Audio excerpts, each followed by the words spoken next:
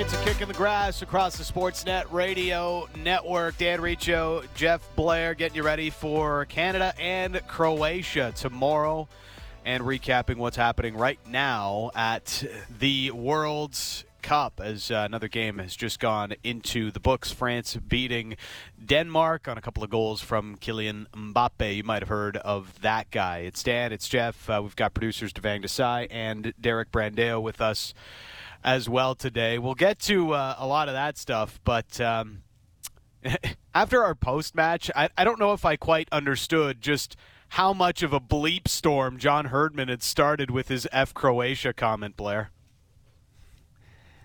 Yeah, I don't think any of us did. I think we I guess we shouldn't be surprised. You know, when he made it, and I was thinking about this driving home after the show. I remember Joe Torre, when he managed the Yankees, being asked one time,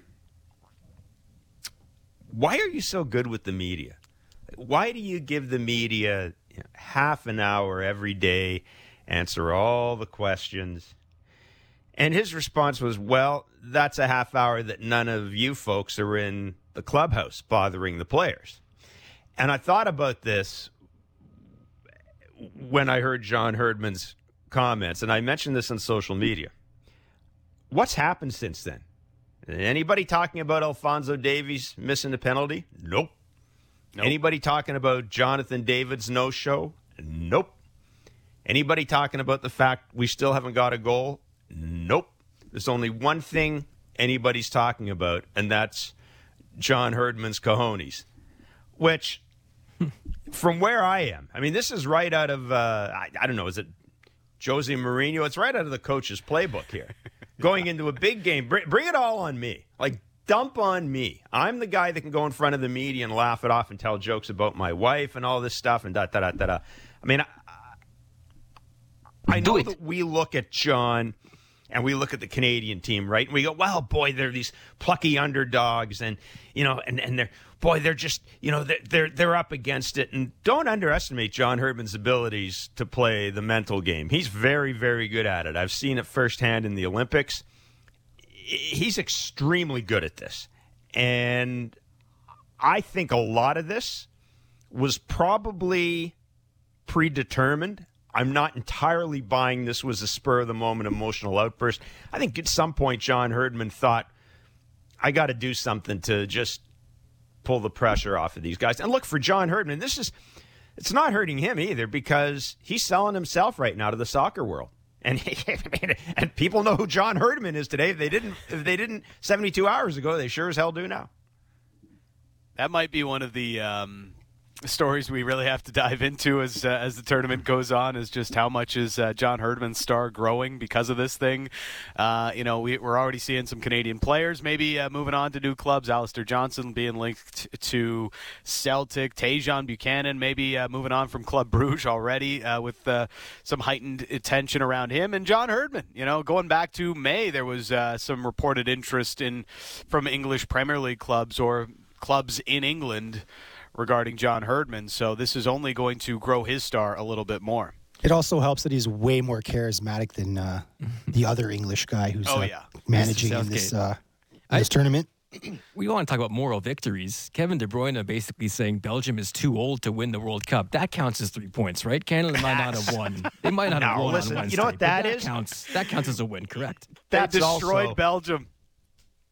Guys, that's also Kevin De Bruyne doing what John Herdman's doing. Right. That's Kevin De Bruyne manning up, and, you know, I'll say something, I'll attract. Listen, that goes on. That goes on at World Series. It goes on at Stanley Cups. It just does. It's part of the deal, but... Yeah, you know. Well, you know what, Blair? Do you think Croatia needs motivation against Canada? Come on. Yeah, that's kind of like my thing here is, you know, Ivan Perisic this morning talking about how they're even more motivated for this match. I mean, it's basically a must-win for you, right? You've got to win this match. If you didn't have enough motivation already, what did you need John Herdman to poke the bear for? It just doesn't really add up. I get it. You know, they're putting it on the whiteboard and giving themselves an extra thing to look at to rile themselves up, but, you know, I don't quite get the comparison of, like, you know, John Herdman saying F Croatia is equal to, England yelling it's coming home till the cows come home and riling up Croatia, being like, how come this trophy belongs to you, which is what they did 4 years ago before they beat England in the semifinal at 2018. We should write a song about it. Yes. It's totally, for me,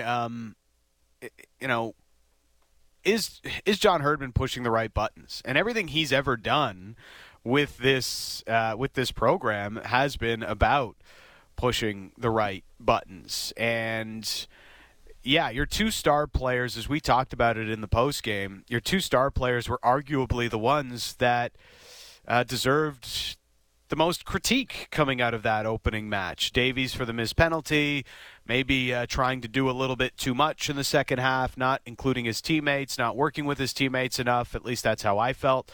And then Jonathan David had too many poor touches to count, really, through the minutes that he played through match one. So for me, you're right, Blair. This is all about Herdman trying to deflect some of that criticism. And to be honest, I wonder what he has cooked up for Croatia in this upcoming match, because it's an entirely different animal than what they just played in Belgium. And now the book is out, too. Like, everybody knows Canada's not afraid to go out and play, and they're not just going to be a park the bus kind of team.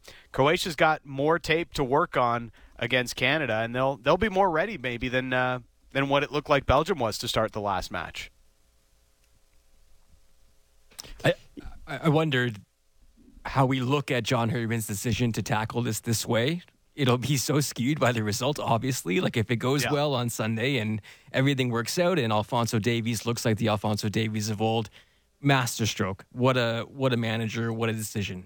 If it goes the other way, we're talking about why were we maybe devoting this much time to maybe this conversation, and why did we poke the bear in Croatia, who is just stocked with players who have been here before. But looking will it at be the after poking the bear, or will it just be Croatia being a far better team than Canada is on talent, which they are. Exactly. And there's something to be said for just being honest about things as well. Like, what's he supposed to say? We're going to go in there and be humble, and we're going to go in there and respect our opponents to a ridiculous degree. It's the World Cup. Like, this is it. The only thing I found a little odd, and I will admit this didn't occur to me at the moment, and it actually occurred to me, and it was actually the Guardian football pod. I think they spent 3.5 minutes talking about Canada the other day. They got my attention. And the more I thought about it, the more I wondered about this. I'm not a big fan. This is just maybe old dude talking. I'm not a big fan of team meetings in the middle of the pitch after a game. I think what you say to your team, you say in the sanctity of the locker room. You don't do it out. You don't put it out there in public. Again, I'm sure John Herdman was doing the whole, like, look around at this, look at the stadium. You guys just played, the second best team in the world, the second ranked team in the world. You lost one. I mean, all of this stuff. That's the only thing I thought might be a little grandstandish. But, that's just, that's just me. You don't often see it done like that. And that was Isn't everything about Herdman a little bit grandstandish, though, Blair? He tries to use every little thing possible that he can to get everything out of his club, of his roster, each and every tournament. And he's trying to create he's been very open. He's trying to create a culture. He's trying to create moments. Again, I don't think he'll ever come out and say it, but I think John Herdman probably went in this tournament thinking, you know what, there's a real good chance that we come out of here with maybe 1 point. It'd be nice if we got a couple of goals and kind of laid a marker down. And I think that's what a lot of this is about, is sort of announcing Canada's presence on the international stage. And I think it's I think it's good. I certainly don't think it hurts, and I think in the long run.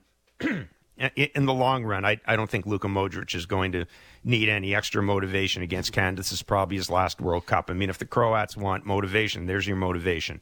Win one for your arguably one of the best players in your country's history. I think it had twofold effect. I think it's kind of he kind of noticed that his team was a bit nervous in the final third. This was kind of a way of, like, giving them some cojones, I think. You know, got to retire that like, phrase, by the way. We've used cojones at least. Well, I mean, like, you want the team to take the managers. Can we say balls then? Okay, as our favorite, as one of our favorite Torontonian managers would say, it's nut cutting time. Oh boy! And I think that's what one of the aspects. I think the other thing too is maybe put a little more emphasis into the game and get Croatia to play a higher up tempo game, which would probably really benefit Canada as opposed to Croatia with our speed, especially. I mean, I think maybe that would. An alternative kind of benefit to this, and I don't know, as a Canadian who's been waiting for this stage for so long, I loved it. Yeah, I have nothing. Listen, I came out of that other than the fact that I will go to my grave thinking Jonathan David should have stepped up and taken the ball and taken the penalty kick. Other than that, I had nothing. I had no negative takeaways from that match. What I think will be really interesting here, Kevin De Bruyne is a great player. Croatia's midfield on balance is far, far superior. Far superior. Kevin didn't even play Belgium's. midfield in that game. I hate the way they play him in that team too. Correct. But my point is they're coming up against a team that has arguably the second, third best midfield in this tournament, and that's going to present a lot of issues for Canada. I think Croatia is going to be harder to press, harder to dictate play to than Belgium. I thought that going into the tournament. I still believe it. You know, John Herdman did call Croatia's midfield the best in the world right now.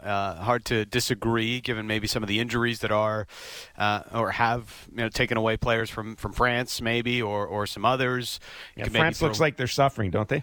Yeah, terribly suffering right now. Adrian Rabiot still doing his best Michel Platini impression as the tournament goes on, but. It's not far off, whether it's still coaching tact by John Herdman. He's not too far off in saying Luka Modric is the best midfielder of this generation, right? I think a lot of us would agree with that. That's my opinion. That's what Canada's going up against, right? So this is going to be a massively different match. And one, we're going to dive into it a little bit more onto what changes John might make. He hinted at potentially making some in his news conference this morning. So we'll dive into that and some of the nuances of the Croatia matchup rather than just the run-up conversation to the match. But let's bring in our first guest of the show today. It is Grant Wahl, journalist at grantwahl.com. He is in Qatar following this World Cup. Thanks for this, Grant. How are you? How are you? We're doing well. Just sort of feeling all the feels that American fans have felt for a long time, and that's following our country through a World Cup and the wild wave of emotions that can bring. It's a new feeling for us Canadians, but by my understanding, Canada's been one of the teams that's won over a lot of hearts in Qatar so far. Yeah, I think so. I mean, just the performance was excellent against Belgium, and you felt badly that they didn't get a result out of it, at least a tie, because you look at the way Canada controlled most of the game against a team that was a World Cup semifinalist 4 years ago and had a penalty, had it saved by maybe the best goalkeeper in the world. I think actually not maybe, he is. And a lot of shots, not a lot of precision in the end, and I think that was the disappointment for Canada. But I feel like this team can get points in this group and still has a chance to advance. Grant, I'm interested because I think a lot of us in Canada going into this tournament, I mean, had I think kind of simple goals. I mean, I'm sure there are people who want Canada to advance out of the group stage. I wanted to see them get a goal, maybe get a point, and I'm already looking ahead to the next World Cup. And I'm wondering if the feeling is the same as far as the American team is concerned, that this is kind of, because they were young, they've got some young players as well, and this is kind of a step towards 2026. Yeah, I mean, that topic has come up a little bit this week, and it makes sense that it would. But whenever it has come up, with the U.S. players, they say, look, I'm not guaranteed to be on that team. I'm thinking about this World Cup right now that's in front of me, and they think, okay, yeah, maybe they can make a deep run in 26. They'd like to make a deep run now. And so I totally get that perspective from the players. But, like, from observers and people who are excited about what's happening with soccer in North America, then, yeah, of course. I mean, I think there's a real feeling that in 26, it's not just about hosting the tournament. It's about Canada and the U.S., and who knows, maybe Mexico going deep in the tournament. Yeah, they're both young teams that feel like they've still got a lot of potential and opportunity coming in the next couple of World Cups, especially the next one here on home soil for the respective countries. Describe what this experience has been like for you covering this Qatari World Cup. You know, it's interesting. This is my third trip to Qatar, so I knew what to expect in terms of, like, what's on the ground here. Obviously, it's very different coming during a World Cup. But, you know, like, it's a different place than any of the World Cups I've been to before. This is my 8th men's World Cup.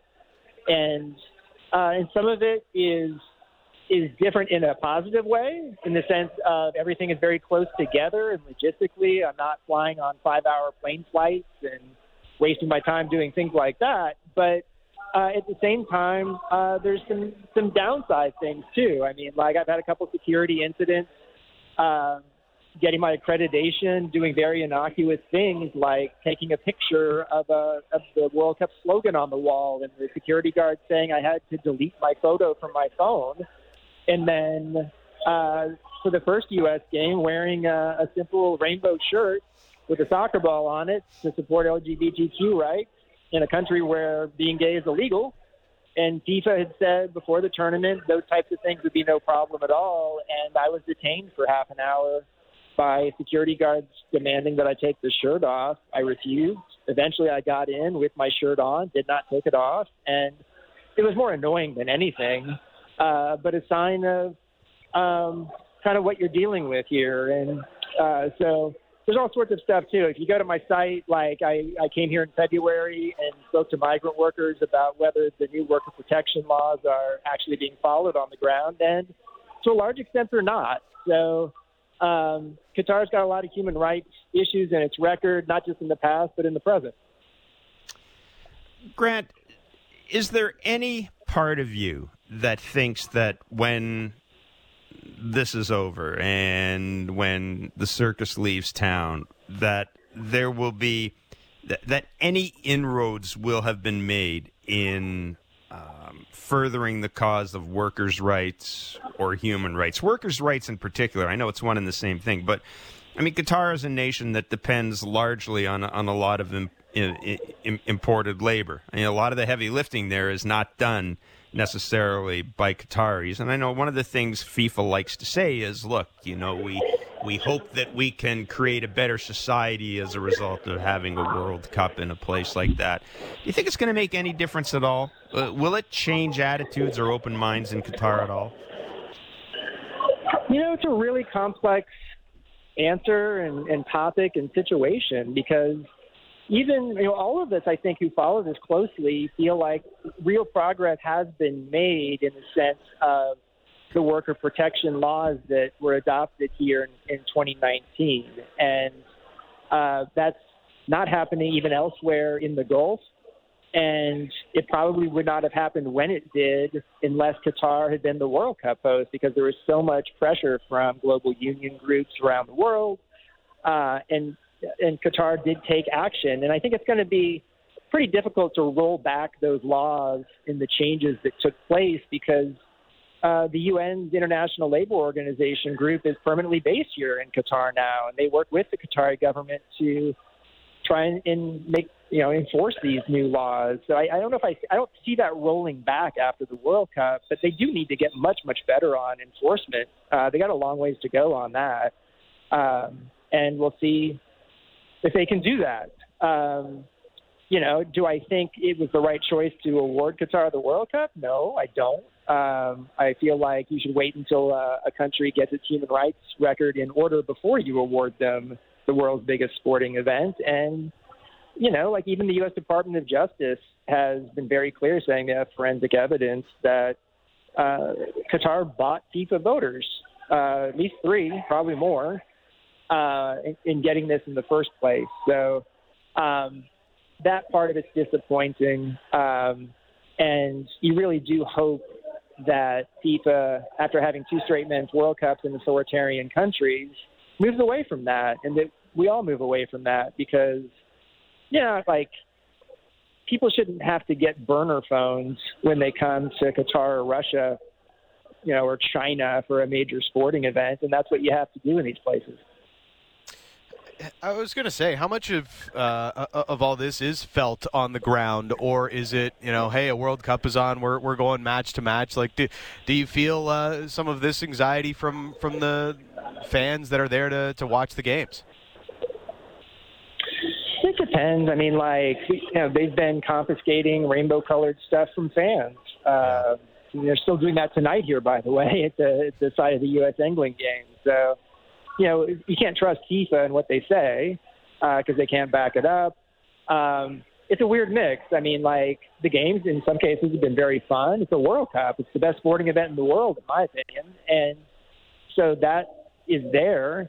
And yet, just as when I'm in China or Russia, when I'm here in Qatar, I operate as if I am being watched, as if the government is tapping into my phone and my laptop. And I've got nothing to hide. The only thing I have to hide, actually, is the identities of the workers I've spoke to and still message with, and that's really important to me. But, it's crazy to go to a sporting event and you feel very clear that you're being watched. Moving on a little bit to the stuff we've seen on the field so far. This is a different World Cup, obviously, in terms of timing. There was some talk about the weather. Of course, we've got 5 subs now, all of this stuff. Is there any sort of top level or upper level takeaways you have from what you've seen so far now that we're into the second match day of the group stages, of things that maybe have stood out to you in terms of, I don't know, in terms of tactics, in terms of, again, the timing of the event, things of that nature? Early on I said something to the effect of, on my Twitter, small sample size, but the Asian teams are really underperforming, and that's totally changed, right? So Qatar and Iran were really poor in their first 2 games, but since then, Iran has beaten Wales, and Saudi Arabia has beaten Argentina, and South Korea has gotten a point against Uruguay. Japan's beaten Germany. So the Asian teams, now that we have the larger sample size, are doing quite well in this Asian-hosted World Cup, and we'll see if that can continue. There have been quite a few 0-0s compared to previous World Cups. I've been trying to get a sense of why that might be, and maybe it's just because teams are cagey in the first match day in particular, and you had certain matchups that might have led to that. But, in terms of tactical trends, I think you got to give it a little more time, as we get farther into the tournament. One thing I would say is the temperatures are generally pretty conducive to good soccer. I'm glad they moved this World Cup to November, December for that reason, if they were going to have it in Qatar as opposed to June and July.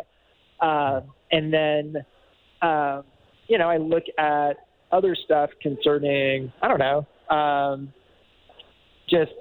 it's earlier in the club season, and so maybe players are a little bit fresher. They're closer to the time off they had in the summer. That said, we had a lot of injuries coming into the tournament that have kept some very good players out. We just got the news that Neymar is also just injured himself and is going to be out for at least the group stage. So that's a bit of a bummer. But, so far I think this has been an interesting tournament, and we'll just have to see how it develops from here. Yeah, the Neymar injury is interesting, but I would say for a lot of people, the team that impressed the most through the first match day was Brazil. It felt like they brought back the Samba Brazilians, the Seleção, the Joga Bonito that we've seen from Brazil, but maybe not in recent World Cups as much. Yeah, and Richarlison's goal was the goal of the tournament so far, so that was brilliant. Yeah, really fun. It felt like an event, to watch Brazil, and they're under real pressure because it's been 20 years since they've won a World Cup, and you really feel like there's a gap that's developed between the top European teams and the rest of the world, including the best South American teams. Like there was 4 European teams in the semifinals 4 years ago. So I think Brazil they need to kind of show what they can do here again. And I think they're capable of it. I guess the question is whether they'll do it. How surprised or / disappointed were you in Argentina's first match? Disappointing, obviously, to lose to Saudi Arabia. That was not something I thought was even possible heading into the game. And even at halftime, I was like, once Messi put Argentina ahead, they're going to be fine. They'll be in cruise control. They've gone 36 games without a loss. They were my pick to win this thing. And, they still could. But that was they're going to have to hope to be 2010 Spain that lost its first game and rallied to win the World Cup. I mean, we'll see. I mean, this game against Mexico is really important for Argentina, obviously. I think Argentina's in better shape than Germany is, by the way. I think Germany could go out against Spain in Game 2. But it's important for Argentina not to sort of take Mexico lightly and make sure they get the 3 points. It's suddenly turned into a very interesting group where you feel like all 4 of those teams have a shot now at advancing. France seems to be on track to buck the trend of the defending champion going out in the group stage. They looked pretty brilliant. There was a lot of maybe concern with all the injuries they'd suffered. But as far as a reigning champion, they look to still be one of the favorites. How did they look to you in their first match? They really rebounded well from going down early to Australia and dominated, after that. And Olivier Giroud just finds ways to score goals. Really impressive. I know he didn't score a goal in the last World Cup, but he was important to them. And if he's going to add something even more in this tournament, that's big because they've lost some really key pieces. But they're France, and their depth's incredible. So guys have filled in. You've got some guys returning. Rafael Varane sounds like he's got a decent shot to be back in the starting lineup. And I think they drew a fairly easy group. Otherwise, I'm always concerned about that defending champion going out in the group because we've seen it happen so many times. But I think they're going to get out of it. You can follow him on Twitter at Grant Wall. And also, I guess our listeners can subscribe to grantwall.com and follow along with your journey there. Yeah, please do. It's my own operation. I feel really good about what I'm putting out there in terms of quality and looking for subscribers. Awesome. Thanks so much for your time, Grant. Enjoy the rest of the tournament, and hopefully we'll talk soon. Thanks, Grant. Travel safely. My pleasure. Take care. There is Grant Wall joining us here on a Kick in the Grass across the Sportsnet Radio Network. How will Canada line up against Croatia? What should the lineup changes John Herdman make ahead of that match? That's coming up next on a Kick in the Grass. More Leafs, more Raptors, more Blue Jays. The Fan Morning Show with Ailish Forfar and Justin Cuthbert. Subscribe and download the show on Apple, Spotify, or wherever you get your podcasts. Sportsnet 590, The Fan.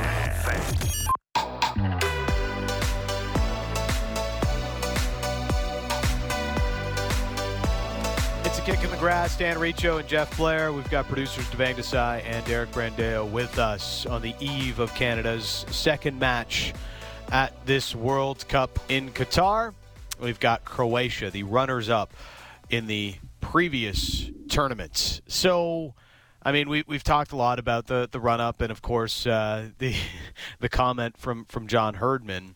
As we get closer to kickoff here, Blair, do you think John Herdman's going to make any changes to his lineup? I mean, I really liked what and I know he missed a couple of headers. I get that, but I really liked what Kyle Larin gave Canada off the bench. Yep.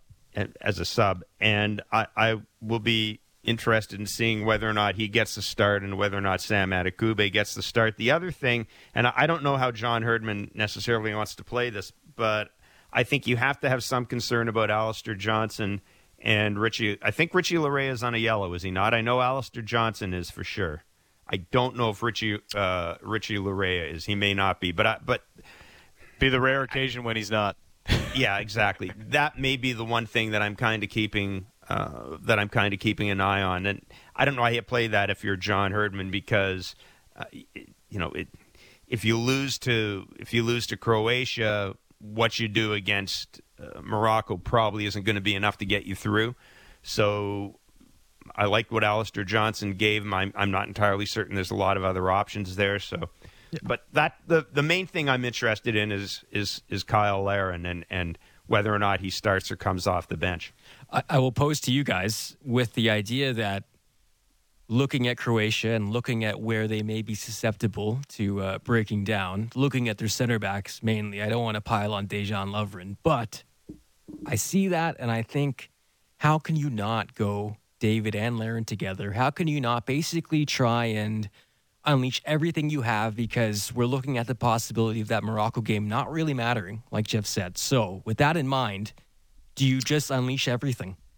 I don't know about the Morocco game not really mattering. If Canada gets a draw here, they'll have a point. Croatia will have 2.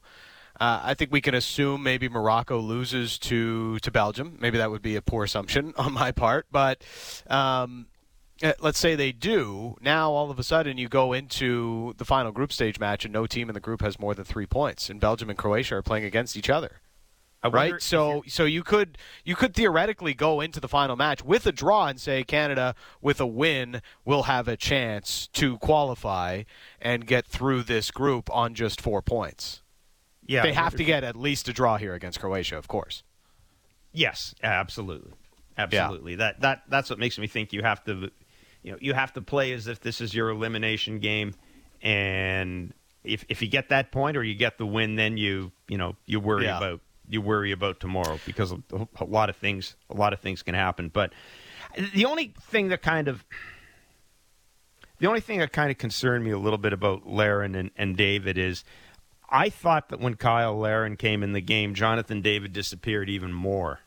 Yeah. And I still think, I said this at the start of I still think Jonathan David has to have a big tournament or a big 2 games for this team to have a chance of advancing. I understand Alphonso Davies is the star. I get all that. But, this is a tournament where how many goals have we seen scored outside the box? 1. I think Cody Gakpo, 1? Maybe. Yeah. That's it. I think you need a guy like Jonathan David to really come through here, and whatever they can do to free him up or put him in a better situation would be fine with me. And I also I'm also a big fan of having my forward, having a striker come off the bench too, as opposed to sort of having both of them out there at the start of the game and then having to try and pivot off that. I think 2 strikers just takes away from the midfield, and we all know the strength from Croatia. So that leads me to my next question, and I think maybe the obvious answer is Alphonso Davies when I ask who is under the most pressure for this game on the Canadian side. Because weirdly, I think it might be Stefan Eustaquio. Because of this is now the final boss almost in terms of Luka Modric versus Eustaquio, and measuring yourself up and seeing where you stand and seeing if you can win that battle, you might win the match. So how much does that rely on him? I mean, he just kept Kevin De Bruyne in his pocket here in the last match, so that was pretty impressive. The midfield is going to be very difficult for Canada to win in this match, and we know that. Can Eustaquio do that on his own? I mean, they've got Brozovic and Kovacic to play off of as well, so it seems like a lot for Eustaquio, and I do wonder if they change the midfield for this match. I'm not sure Atiba Hutchinson starts tomorrow. I don't think he should, to be honest. That's another thought. No, that's another thought I had. The only thing about that is that Canada's so they're so weak at the back. I really think you need Hutchinson in there at the start to settle things down. I mean, that's the one thing he does do. I'm not going to say no. It's not true. It's not the only. Well, he doesn't misplace a lot of passes. But, if you're going to start Ishmael Kone or maybe Osorio maybe gets the start tomorrow as well. I would just have more confidence that Atiba's not going to make too many missed passes in the midfield, in which it'll only take one or two quick passes from Kovacic, Modric, or any of those guys to really spring a counterattack for Croatia. That to me is the danger zone for Canada if they choose not to start Atiba tomorrow. It's the risk you run, but I guess my counterpoint to this is the ceiling is relatively low if you do include Atiba in the lineup against Croatia. And I think the alternative is the ceiling is a bit higher if you go off the board and maybe you throw in a Jonathan Osorio or an Ishmael Kone. The thing is, though, we can see it drop off pretty quickly and pretty dramatically, and you could be down 2-0 after 30 minutes. Yeah. That's the kind of call, though, that I didn't expect John Herdman to make with Richie Larea. So that's why I'm kind of thinking we could see something similar on Sunday where this is nothing that we saw coming. I think Derek makes a good point, too, about starting Larin. I don't think you want to weaken yourself in the midfield. And that's going to be it. I'm not saying they have to outplay Croatia in the midfield. I don't think they can outplay Croatia in the midfield, but they have to force Croatia to work. I guess that's what the one thing that would scare me about having two forwards. You're going to have to. You want to force Croatia's midfielders to work for what they get. You don't want to just kind of give them carte blanche. Well, they're also a team that loves to put crosses into the box. Among the leaders through European qualification of getting crosses into the box, they get their fullbacks up. They get, they're going to get Vlasic and Perisic high onto either flank as well and try to throw crosses into the box for Kramaric or whomever is their number 9 starting up front. And so I think you still want Davies and Buchanan and those types to be able to fill that space when Croatia tries to get upfields on the wings and try to stretch Canada out.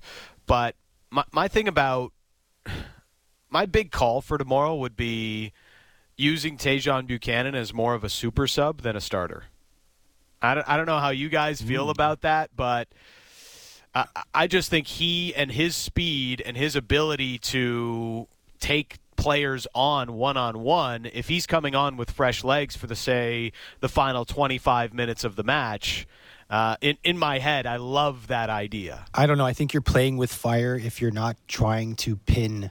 I think most of Croatia's attacks will be the crosses, like you said earlier. So I think the best way for Herdman to take that out is to constantly attack those wings with Davies, with Buchanan, with Larea and Adukube as the second wave behind them. That's the best way, I think, to pin them back and kind of take the game away from the midfield for me.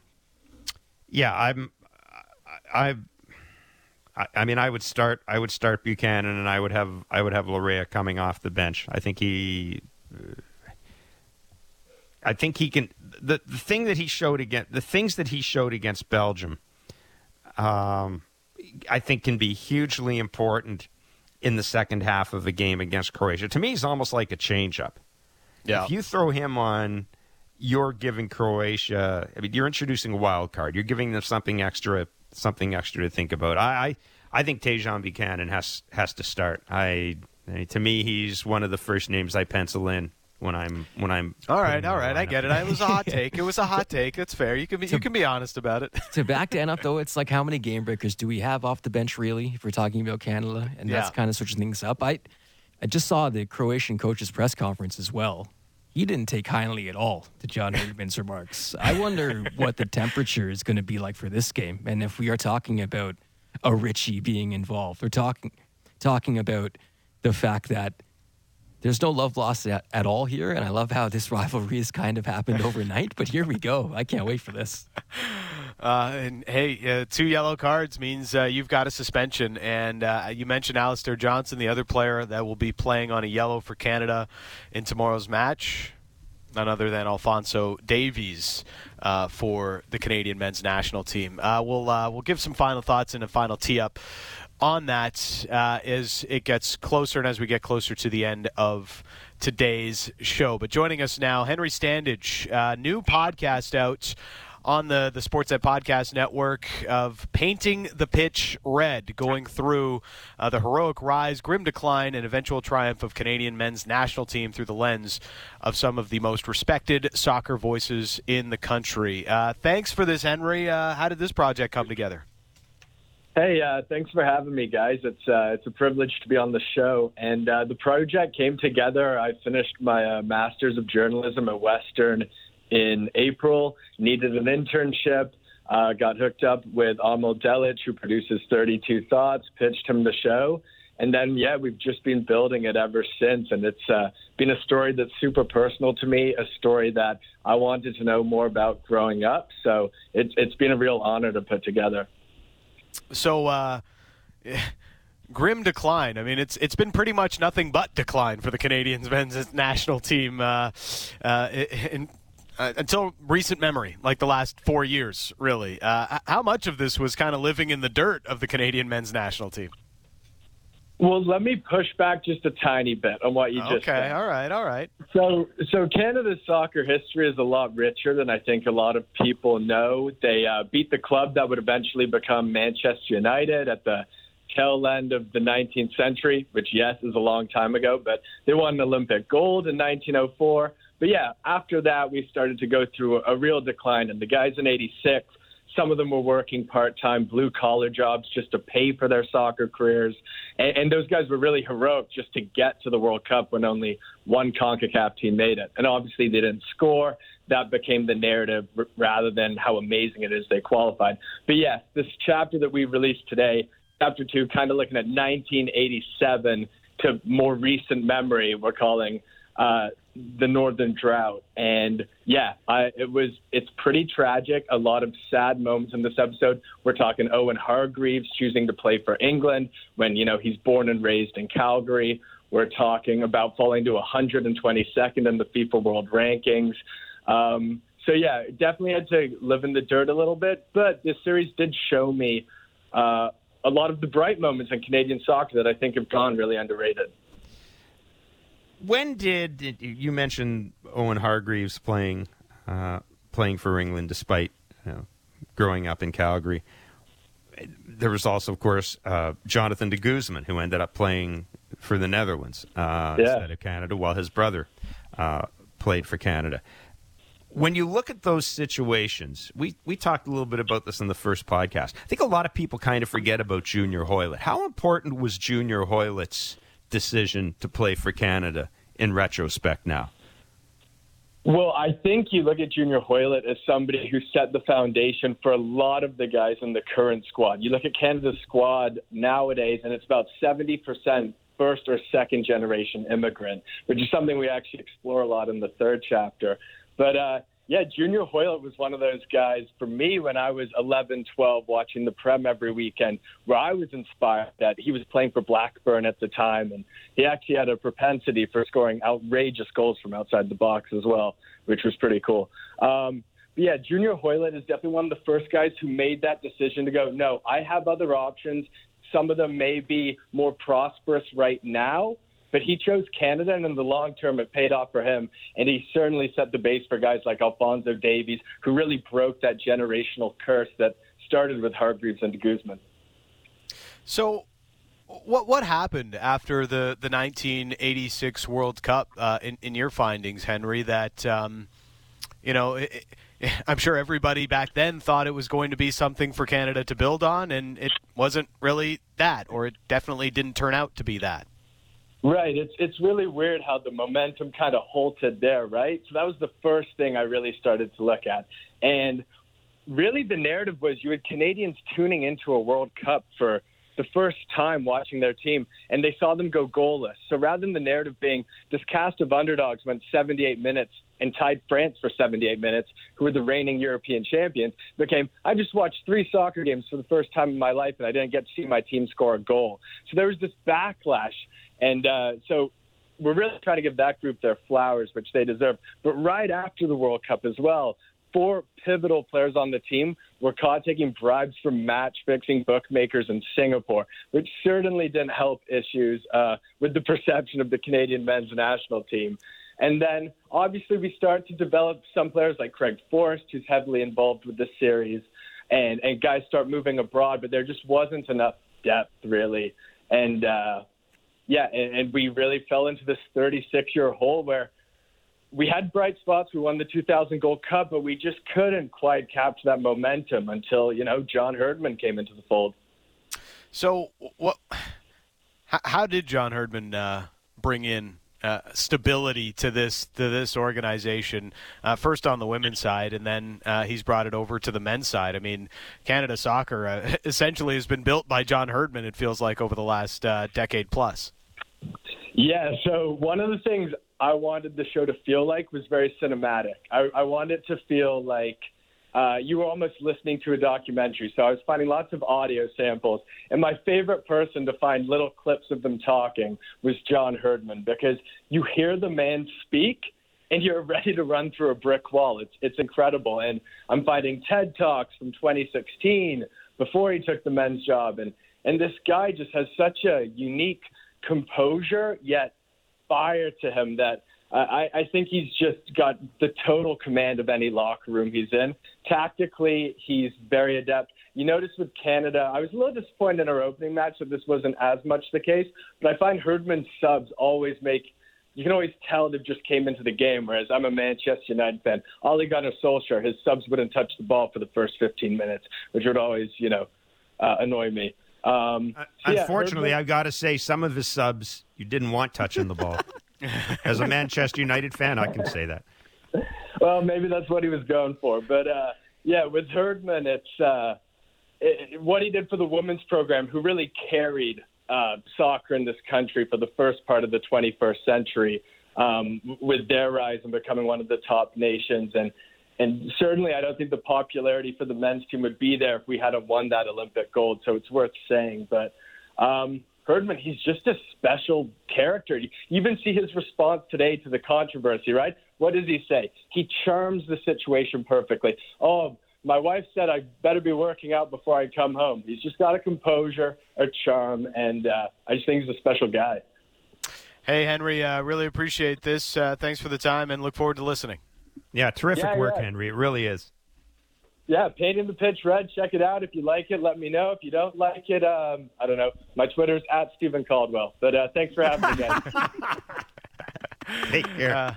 Thanks, Henry. There is Henry Standage. That's how you end an interview. That's how you end an interview, by the way. That's class. A new series up now, Painting the Pitch Red, on the history of the Canadian men's national team and some of the good moments, a lot of the bad, and where we are today, ahead of Canada, Croatia tomorrow. A massive match, a one where Canada is a massive underdog yet again. But, as we all know, anytime a World Cup comes around, it provides a stage for players that isn't normally there. And, already we're seeing Canadians use that stage. Alistair Johnston is moving on to Celtic, it looks like, Jeff, and Tajon Buchanan is getting some high praise and maybe looked at from other clubs. My one wonder is, how much more attention does John Herdman get as this tournament continues? That'll be... I'll tell you what, he is. He's got some fans in the English media. If you do any, people like Oliver Kay and that. Henry Winter actually has an Henry Winter. Henry Winter's known him going back for to a the very women's long competition. time, yeah. They had a relationship then. So there's something happening with John Herdman for sure. You just hope it's not in the near future. I bet he's here through the next World Cup, though. Okay. I really bet you he's heard here it first, through the next guys. World Cup. West let's Ham. hope so. David Moyes' successor. It's happening. John Herdman to West Ham. He's waiting for the Newcastle job. What are you talking about? We'll he's see not and getting we'll that watch soon. as Canada tries to complete the upset tomorrow over Croatia and maybe, just maybe, get out of the group. We'll be on the Sportsnet Radio Network right after the match to break it all down. It is A Kick in the Grass. Dan Riccio, Jeff Blair, and helped along by Devang Desai and Derek Brandeo. Thanks for listening on the Sportsnet Radio Network.